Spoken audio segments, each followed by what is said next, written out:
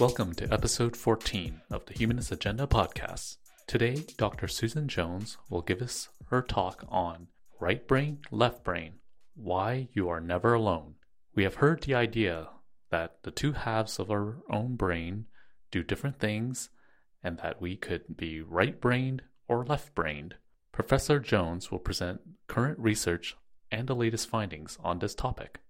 Now, on to the talk. Okay, thank you for coming out for this. So we've seen this one, and we're looking at the brain from the top down, and there are two hemispheres, and they are connected by something called the corpus callosum, which is a bundle of fibers that connects the two sides of your brain so that they work together, sending information back and forth across that little gap in between them, okay? And you don't notice that you have two hemispheres because they seem to work so seamlessly together. I'm starting with Wilder Penfield, which is because you may recall seeing Wilder Penfield on television in the sesquicentennial. He was one of the great Canadians that was featured in ads throughout the year. And he is a great Canadian, although he did start out an American. And he is known in both the fields of neurosurgery and neuroscience as a very creative, brave, and ultimately influential scientist. Okay? So here he is, and he was in Montreal. He was at McGill and at the Neurological Institute there. And we're going to talk just a little bit about what he did. This is the ad you saw. There was a patient lying on a bed in surgery, and she says, "Burnt toast, Dr. Penfield, I can smell burnt toast." Do you remember that? That was about the surgical technique that Penfield came up with, which we'll see in the next slide, okay? But he was a great and innovative surgeon, as I say there. He was famous in medicine for pioneering a particular approach to brain surgery, which no one had really done before. And he's also famous in neuroscience for pioneering a technique to identify what the different areas of the brain are actually responsible for. He's particularly famous for doing two areas of the brain in great detail, and you see them there, the motor cortex and the somatosensory cortex. And just very briefly, you have in each hemisphere this deep kind of fissure down the middle of the hemisphere, more or less, and ahead of that fissure is a band of tissue that is given over to sending orders out to the muscles of your body to move in various ways. And then on the back side of that fissure is the somatosensory cortex, which is not all of your senses, but where information from mostly your skin arrives in the brain from the different parts of your body so that you feel touched, okay? And also information from some of your guts as well. And he found out how those areas were laid out with a kind of interesting technique that we'll see in a second. Okay. So the human brain is, by most accounts, the most complex thing we know of in the universe. It has about 86 billion neurons, and nobody's actually counted them, as you can imagine. But it's kind of an estimate from taking little chunks of brain and counting the number of cells in that chunk, and then extrapolating to the size of the brain. So lots and lots of billions of neurons with all kinds of connections amongst them, making all kinds of systems. So you can imagine the number of different ways you could connect 86 billion neurons. Very complicated. It's not really well understood for that reason, although the general principles are, as I said, okay? But in my view, it also does not get enough respect. And I say this because I keep seeing this ad for the stuff that was first found in jellyfish, and you're supposed to give it to your brain to help your memory, and it's never explained why the jellyfish are helpful. The fact is, as you probably are aware, that everything you know, almost everything you do, and the exceptions are things like, knee jerk when the doctor hits you below the kneecap, but virtually everything else you do and everything you experience happens in your brain. When you think that your foot is hurting, your foot is sending information to your brain, and your brain is interpreting that as pain in your foot, but the pain is in your brain, okay? So everything's in the brain, and in fact, I would say that it's reasonable to say that you are your brain. Your brain isn't just a piece, that you give medicine to. It is you, and the rest of your body is your brain's equipment.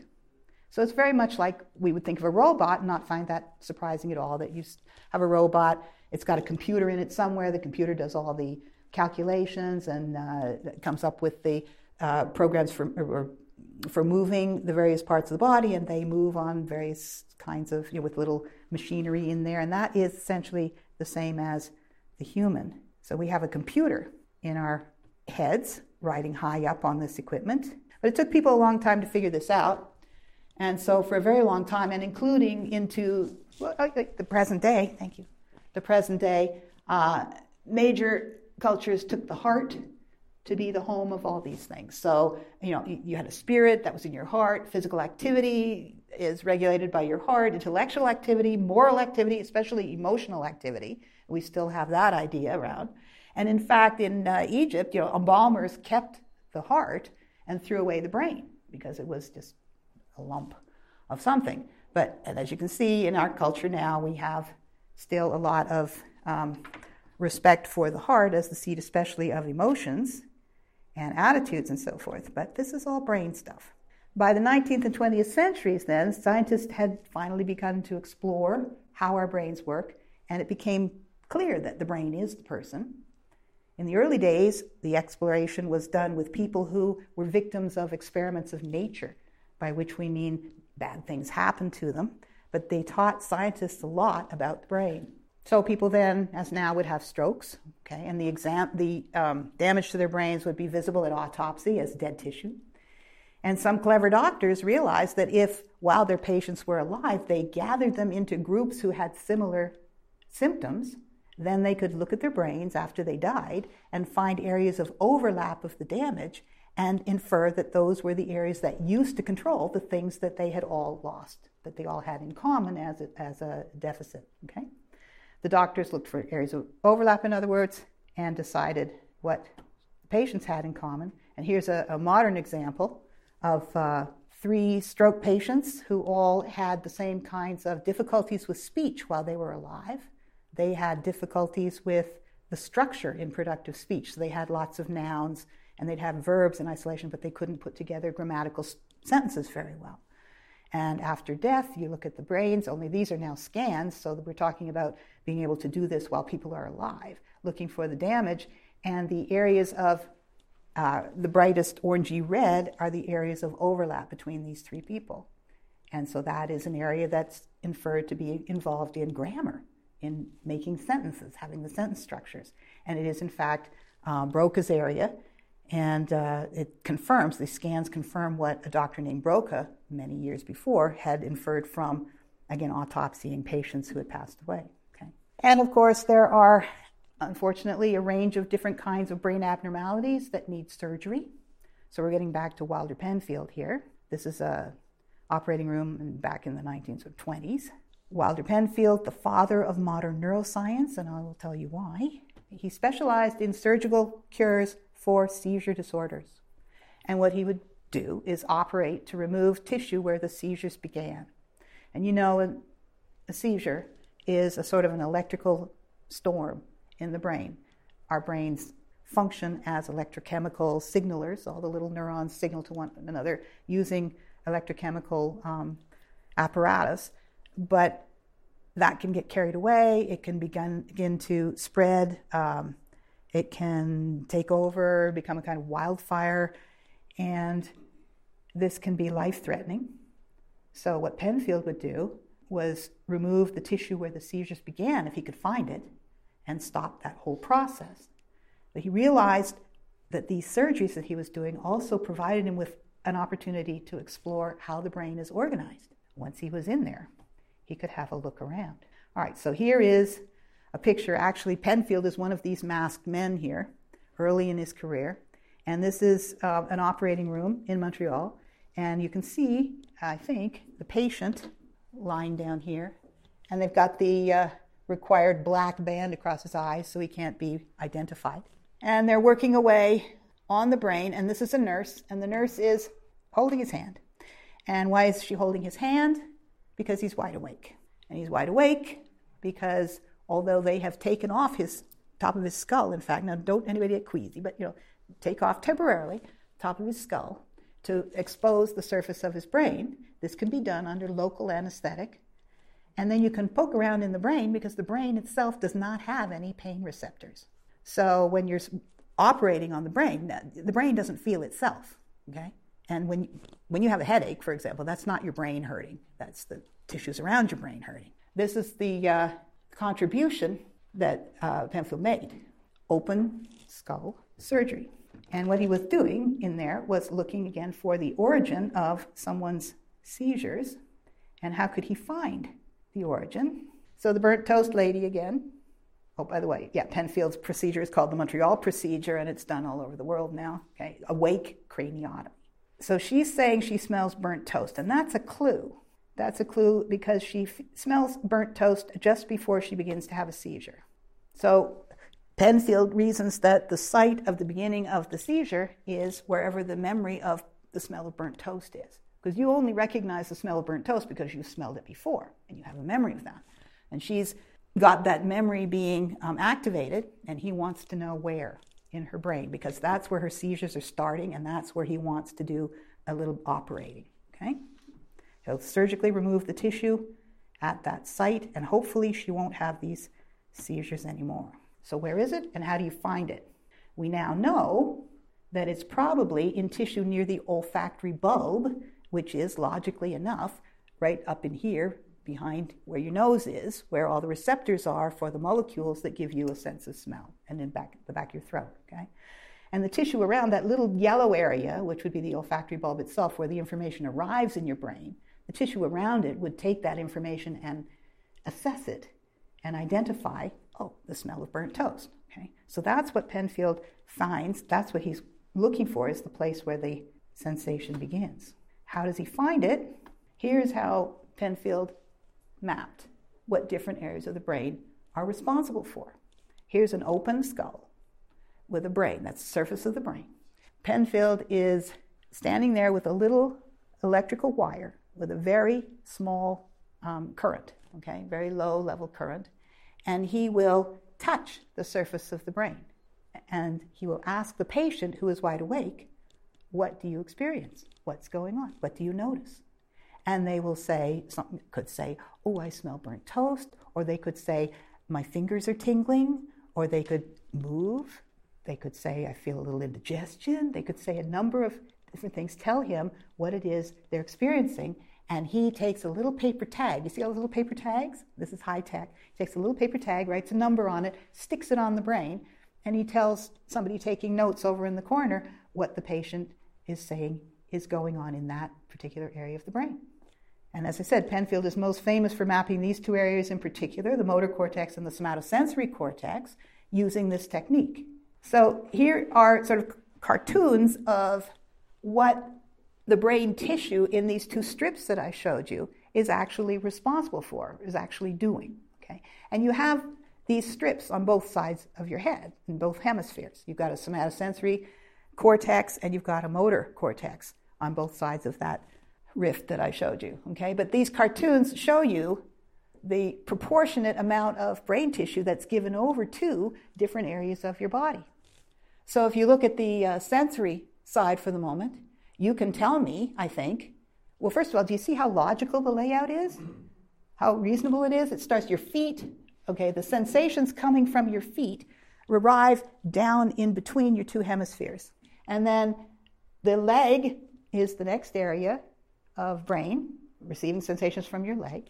And then you go to the rest of your body, your torso, your head, but notice the face is missing from that head. So your skull, okay, that's the area that responds when you're getting your hair done at the barber or the hairdresser, and it feels nice to have your scalp massaged, okay? And then we come out the arm, not a lot of tissue given over to the lower arm or to the forearm, and then, whoa, big hunk of tissue given over to the hand, sensations from the hand. And beyond that, in an illogical place, a huge amount of tissue given over to the face, at least the lower part of the face. And the lips, very sensitive. You know the lips are sensitive, and that's why, because there's a tremendous amount of brain tissue given over to receiving sensations from the lips. And here we have the tongue. This is the jaw, by the way. Not much tissue given over to sensations from your jaw, but a tremendous amount of tissue given over to sensations from your tongue. So if you were an alien and you were looking at this cartoon, you were looking at this brain, and you were doing the same kind of analysis as Penfield did, what would you assume about this creature? What's important to this creature? Speech. Absolutely. Language. This brain has so much tissue given over to the lower part of the face and the tongue because of language. So our brains are tremendously committed to language. You might be wondering about where the genitals are, by the way. They're that little blob there at the top just below the foot. Not a whole bunch of sensation from the brain's point of view. Okay. What else is important, though? Obviously, the language is the most important over here. And what else? The hand. That's right. Because what else are we? Tool makers, tool users. You need to, your dexterity you're capable of it because of all the brain tissue that's devoted to sensations from the hand, because you need that feedback. What's going on out there, okay? And then you have actually a lot of tissue given over to sensations from the foot compared to other parts in the body. Why is that? Say louder. You have to know where you're going. Well, you sort of have to know where you're going. That's absolutely related. I would say it is you need to know if you stepped on something. That is, you have to take care of your feet. If you are a nomadic group, you got to keep up. And so you got to know, like when you try to go into the lake here, right, and it's all stony, it hurts. And that's good information for you. That's good information to avoid injury to the feet that are so important to you, okay? Go over to the motor side very quickly, and you've got something like the same layout. You've got not much of the brain tissue given over to movements of your leg, for example. Well, how many things can your legs do? Now, it may be that people who are, for example, skaters, professional, or competitive skaters, would have more of the tissue of that part of the motor cortex devoted to movements of the legs. You might see that because these things can happen from experience. Okay, the brain isn't just built like that for no reason. It's built like that by what happens to you during development, what you do during development. So you can overextend any of these areas if you have those specializations. But again, if you look at the hand, the amount of brain given over to movements of the hand, a lot of it, and movements of the face, a lot of it, for the same reasons that we've already talked about. And here's the tongue here, because speech, you talk 200 words a minute sometimes, a lot of different movements for each word, okay? It's got to be accurate. So you need both to be able to do the movements and also to get the feedback from where is my tongue right now. So these are little sort of statues of what are called homunculi, showing the relative importance of the different parts of the human body from the point of view of the brain, the motor and the sensory. They're similar to one another, not exactly the same. So as I said, you have a motor and a sensory strip on each side of your brain, and each serves the opposite side of your body, and most of us know that.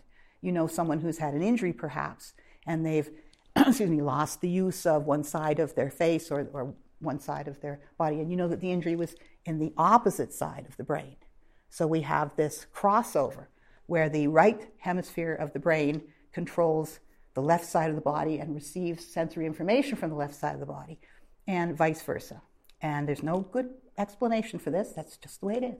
A greater understanding of the different functions of the brain and where they're localized started to accumulate in the 1960s when a new surgery, not Penfield this time, was developed where you would cut those connections between the two hemispheres at the cortical level, not all the way down. There are other lower structures of the brain that you would not cut, but the part where there's sort of thinking and the things that we've talked about so far. And you would hopefully be saying, why on earth would you ever do that? And the reason is, again, treating seizure disorders, because seizures can kill you if they spread too badly and they get, say, to your brainstem, which is where the structures are that keep you breathing and your heart beating and so forth. Okay, we don't want that to happen. And here are scans again of brains that are active. This is normal activity on this side. This is looking from the back of the brain. And this person's got lit up areas that suggest that these are actually visual cortex. Your eyes are in the front, but the information from your eyes goes to the back of your brain, again, for a reason that nobody knows. And, so that's nice lighting up there. And then there's some maybe sound being, and there's processing there, thinking about what's going on. And then you look at the seizure, and it's just all over the place. And so it's a definite benefit to somebody who has that kind of massive seizure activity to just have a rift between the two hemispheres so that the activity can't cross over to the other hemisphere. And it could be life-saving. So this is what has been done, or was done. And the byproduct then is a person with two brains. in a sense. That is, they have brains in which the two hemispheres can no longer communicate with each other. So now they have separate thoughts, separate emotions, separate intentions, different experiences in those two hemispheres. It's like separate people in the same skull riding around at the top of the same set of equipment, which they have to share. I mentioned Roger Sperry here as another very famous neuroscientist who did a lot of work finding out the consequences of this split brain operation in individuals. And he did it by studying the activity of each hemisphere separately. And we could say, well, how do you do that?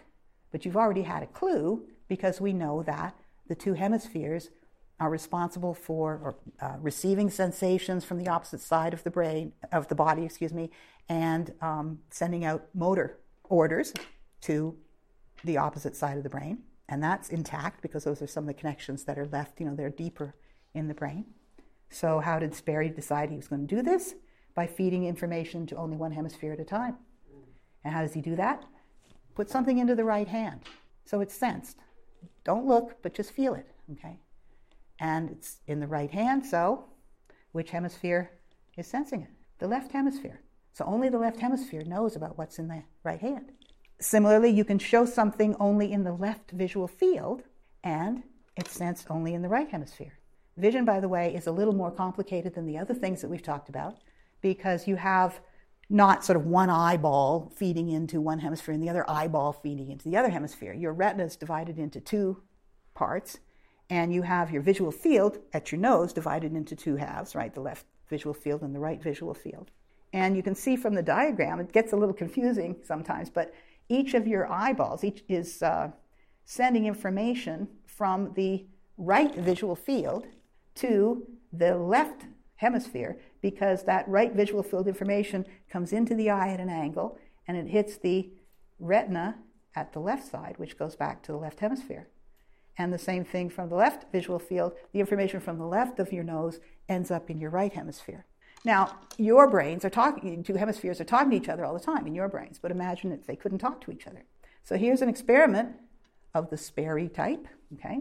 Here is a person sitting at it. Now, he does not have the top of his skull off. They just did that for the sake of the argument, okay?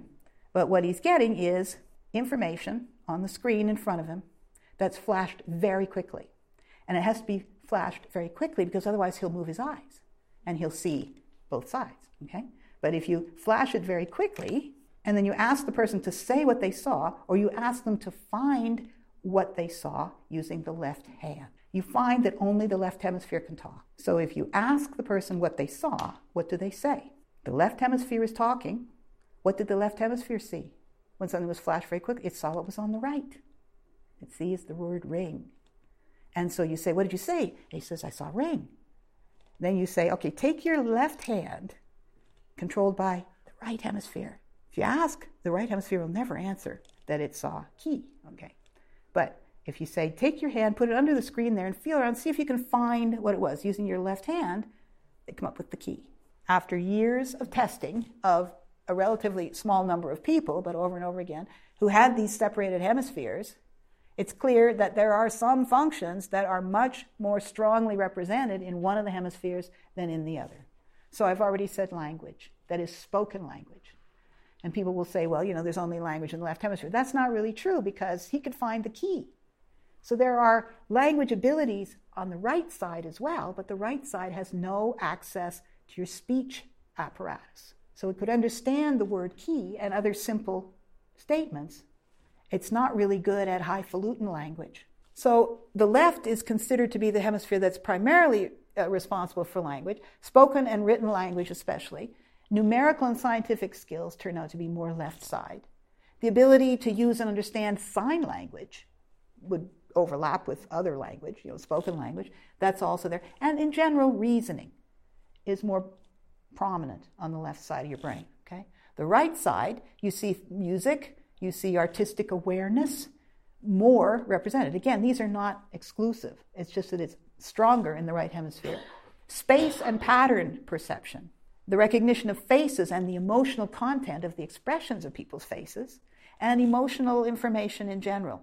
the emotional content of language as well as the emotional content of faces. And also then generating mental images, like trying to remember, like a map-like picture of where you're going, things like that. That would be more right hemisphere, okay? So the two hemispheres are not the same. And these differences have been caricatured like this, with the left hemisphere being the sort of dull nerd, and the right hemisphere being the exciting, interesting, emotional, artistic side of you. And this has led to the notion that people who are rational and orderly and self-controlled and all that kind of thing are left hemisphere people, and people who are artistic and emotional and nonconformist and interesting are right hemisphere people. But this has, according to neuroscientists, been overdone, and it's not really endorsed by evidence, not really supported by evidence, not endorsed by neuroscientists. The figure that I showed you emphasizes the differences between the hemispheres, but again, in intact brains, both hemispheres are always working together, and there's some of each kind of function being contributed by each side. So there's no actual evidence that a whole hemisphere with all of its functions can dominate in individuals. And in fact, if you're saying, oh, you're so artistic, you're right-brained, you might as well just say you're artistic. You're not really adding anything by saying you're right-brained. But still, the two hemispheres are different. And as I say, to me at least, hemispheric specialization is in itself interesting. But equally interesting is another point that the split brain findings seem to make about how our intact brains function every day. But it is common for scientists as well as people who just are interested in this kind of thing to emphasize the fact that the two hemispheres do work seamlessly together, and you're very much unaware of having two hemispheres. And this implies that it's only when communication between them is cut off by cutting the corpus callosum that you would see the two hemispheres functioning separately. But if we look at the after effects of surgery for the split brain patients, and Sperry, the guy that I showed you before, he was very interested in studying their consciousness.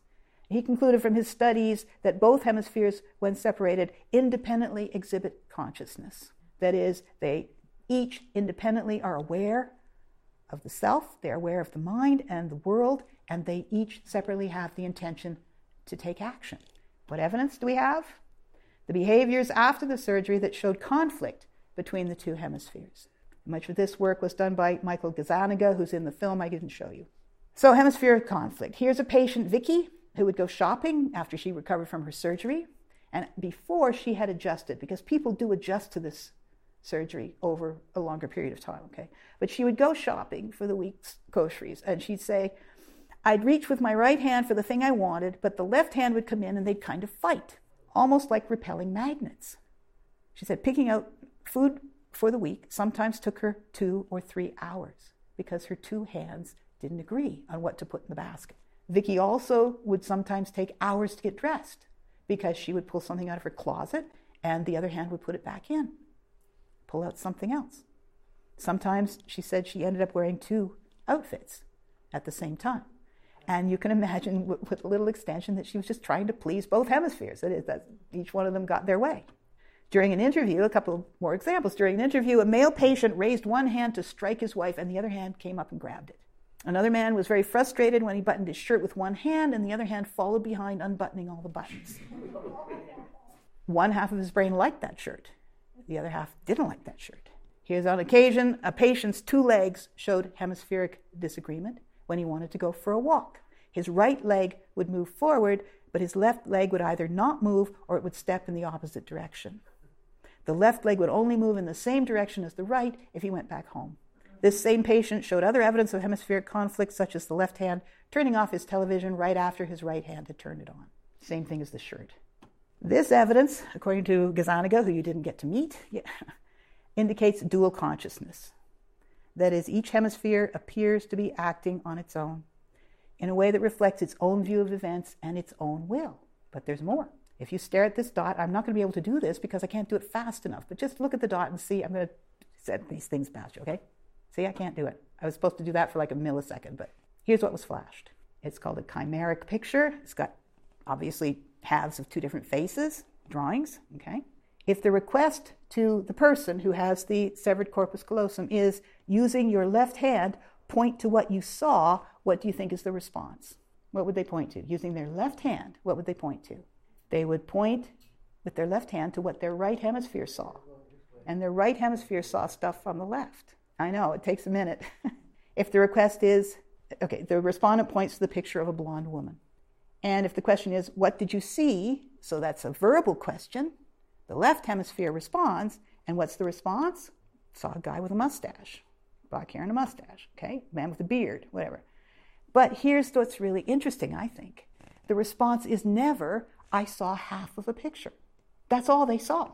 Each hemisphere saw half. But they didn't realize they were only seeing half of the picture. What the left actually saw was half of the man with the beard, and what the right actually saw was half of the blonde woman. Why don't they say something? Why don't they say, I saw half of a picture? Because the patients seem to have no sense that anything is odd. Each hemisphere is seeing the same thing it would have seen when the brain was intact, and it reacts accordingly. Nothing odd going on here. The hemispheres are used to seeing only half of a scene at a time, and so are your hemispheres. So neither hemisphere is troubled, but now the hemispheres are not sharing information, so does the overt behavior of one hemisphere bother the other hemisphere? Does the left hemisphere, which saw a dark-haired man, say, my left hand is pointing at the blonde woman? Why is my left hand doing that? No. The left hemisphere comes up with a rationalization of some kind for the odd behavior of the other half of the body. So, for example, I was just going to say she looks a lot like my sister. That's why I'm pointing at her. Okay? And apparently, that individual is quite happy with that. Now, we'll just pause here for a second and think, what does that imply about the rest of us? Here's another experiment, very quickly. I think I must be running kind of late here. So here's another experiment, and these pictures are not that easy to see, but this is from an actual experiment. The picture on the left is a chicken foot, and the picture on the right is a cabin in snow. Okay? And so the individual is asked to pick from this array of pictures in front of them on the drafting board something to match, and each hand goes separately. All right? So the picture on the right means that the left hemisphere saw a chicken foot, and the picture on the left says that the right hemisphere saw a snowy scene. Okay? I know it gets a little confusing, but so the left hemisphere, which saw, you can see it on the left, okay, saw the chicken foot, points to a chicken. The right hemisphere that saw the snowy cabin points to a shovel. Obviously, the subject sees this happening, sees what their hands are doing. But when asked to explain, the subject says, the chicken head goes with the chicken foot, and you need a shovel to clean up after the chicken. This is a quote. This is a complete rationalization. There are many examples of this kind of fabrication from the experiments that Gazzaniga has done. Show the right hemisphere a picture of a bell, ask to draw something with the left hand, the person draws a bell. And when they're asked why, they say, oh, I heard a bell on the way in. So after 30 years of research, Gazzaniga has concluded that the left hemisphere in all of us has the job of making a consistent narrative of our lives, making it up, if necessary, to rationalize events that it doesn't understand, including many actions that originate in the right hemisphere. He calls this function the left brain interpreter.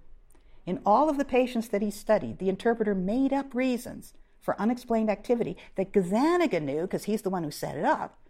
He knew these actions were actually controlled by the right hemisphere. And again, the patients didn't seem to notice that anything was odd, which suggests that they've been doing this kind of thing all their lives, even before their surgeries, which suggests that we've all been doing this kind of thing all of our lives. And this makes sense. The interpreter that Gazzaniga is talking about was not created by the surgery. It was just revealed by the surgery. And here, by the way, is a book that I think is potentially very interesting. I haven't actually read it, but I just found it. Okay, Who's in Charge? Free Will and the Science of the Brain by Michael Gazzaniga. And he really is a great guy. I mean, I think it would be very readable if anybody's interested in that kind of issue. But what about the right hemisphere? Presumably it's less rational. Remember, the left hemisphere is where he says this interpreter is. So what's going on in the right hemisphere? Especially the right specializes in emotion and imagery. Well, this suggests something like the cognitive unconscious, non-linear visual thinking, like Freud was talking about when he was talking about dreams and how they're put together. So I went and had a look in the literature, and sure enough, we see that during REM sleep, right, rapid eye movement sleep, which is when you're dreaming, there is, in particular, right frontal hemisphere, frontal lobe, lateralization activity, and right lateralization in occipital activity, which is vision. So the right hemisphere is doing a lot of work when you're dreaming, with nonlinear thinking and with visual imagery. So it seems we all have two separate brains. They usually work well enough together. Their different roles are hard to detect when you have an intact brain, but the data suggests that we very likely experience conflicts between our two hemispheres in deciding what to do at the moment, in object choices like food and clothes, and probably lots more. And the data suggests that we provide ourselves with made-up explanations of our own behaviors that we don't know are fiction. If you pay attention, you can detect some activities of the mute right hemisphere. I've been doing this for a while since I sort of learned about this, okay? And I started really noticing what I swear are right hemisphere contributions to my otherwise verbal train of thought, okay? Especially then, imagery and unexpected but functional actions. And you've all done simple things like this. These are very simple examples. But they're recent, and so I could write them down. So there I am. I'm thinking in words, and I'm in my house, and I'm thinking I have to go downstairs and get the clothes out of the dryer, and then I got to go upstairs and change my shirt. And I get the image of a different shirt, just a visual image of a different shirt that happens to be in the wash. So it's in the dryer. So I can just, and it's obviously, to me, a message that says, just wear that shirt. Just get it out of the dryer and put it on, okay? But it just came as an image. I was grocery shopping just this weekend. I was scanning the fresh vegetables. I didn't choose scallions. I didn't want scallions. Turned the corner. I got an image of scallions, which I don't usually think a lot about scallions. I saw an image of scallions. No, I don't want scallions. Okay, so then I'm wandering around the aisles and everything, and I'm thinking about other things, and I end up in front of the scallions again. And I think that's because somebody in here wants scallions. You've had this kind of thing happen where you're looking for your keys, and you can't imagine where your keys are, and then you get a flash of an image. The keys on the hall table. It's not a sentence, it's just an image. And you go, look, and there they are. So such experiences suggest to me that the title that I gave at the beginning, the Right Brain, Left Brain, Why You're Never Alone title, isn't quite right. It probably should be Right Brain, Left Brain, Why Neither of You is Ever Alone. Because you really are two, and neither of you is ever alone. Thanks.